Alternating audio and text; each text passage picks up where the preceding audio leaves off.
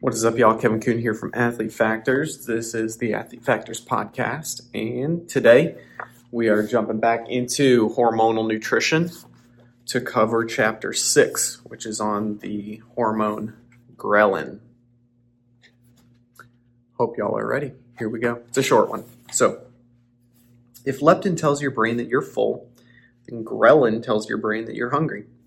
It has other duties, including the stimulation of growth hormone, signaling the need for new fat cells, increasing triglycerol formation, and decreasing lipolysis. This hormone is produced mainly in the stomach, and though it has been previously studied because of its appetite-stimulating effects, it is now being researched for its role in the regulation and control of glucose in the blood, since it is now understood that it is also produced in the pancreas. In general, the concentration of ghrelin in the blood increases until food is ingested. After feeding, the concentration drops, but then begins to rise again until the next feeding. Ghrelin produced in the stomach enters the blood and increases in concentration until the brain gets the I'm hungry signal.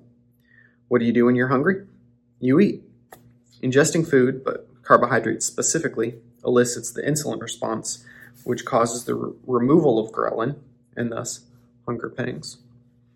The thing about calorie restriction, aka dieting, is that it creates a chronic increase in ghrelin levels, so you're always hungry.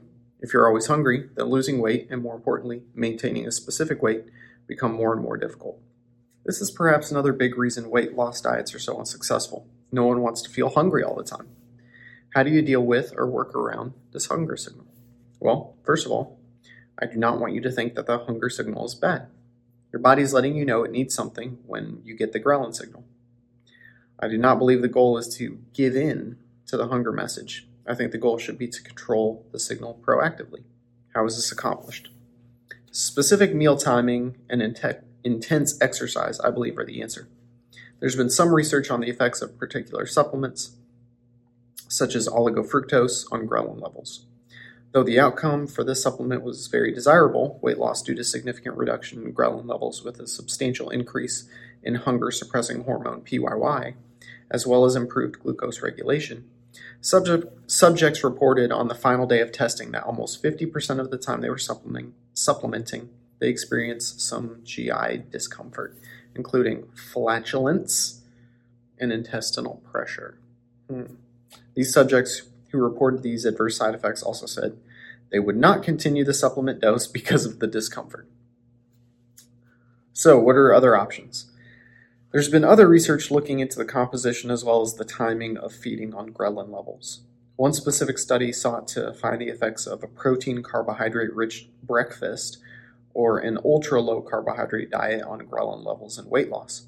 This study came about due to both scientific proof and anecdotal evidence that significant portions of protein at breakfast can be beneficial at controlling hunger, and adding complex carbohydrates to protein at this meal may be even more helpful at controlling appetite.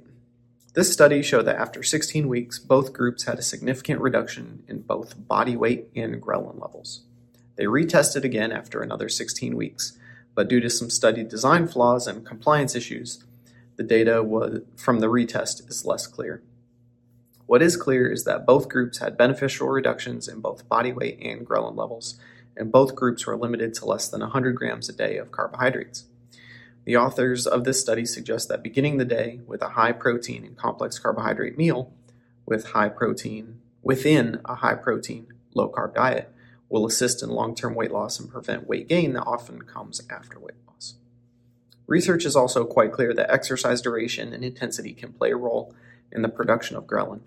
Studies on different types of exercise as well as differing exercise intensity show that the specific kind of activity is not as important as the consistency and particular exercise intensity. In other words, a single bout of low-intensity exercise like walking on a treadmill, using an elliptical machine, or even low-intensity resistance training will not decrease ghrelin levels. Research shows that low-intensity exercise may have no effect on ghrelin levels or may increase the level of ghrelin. A single bout of intense aerobic exercise, like running on a treadmill for 60 minutes, or intense resistance training, 90 minutes of weightlifting, can cause an immediate decrease in ghrelin levels, but only for about 2 hours. If this type of training becomes consistent, total ghrelin levels will increase, but only when weight loss occurs from the exercise. The overarching conclusion from research on exercise and ghrelin is that overall ghrelin levels may increase as an individual loses weight due to exercise, but the active form of ghrelin, acylated ghrelin, stays the same. When body weight is reduced due to calorie restriction alone, not only do total ghrelin levels increase, but the specific amount of active ghrelin also increases. The amount of sleep you get also affects ghrelin levels. Sleep deprivation is known to increase ghrelin levels. A specific study by Spiegel et al. Showed that sleep deprivation not only caused significant increases in ghrelin and thus appetite, but there was a trend for study participants to crave calorie-rich carbohydrate foods. It appears that this issue may be cyclical in that high levels of ghrelin can contribute to shorter amounts of REM sleep, which cause increases in ghrelin production. Conversely, research also shows that improved sleep patterns leads to decreases in ghrelin levels. So, what's the bottom line? What's the bullet points or the main takeaways?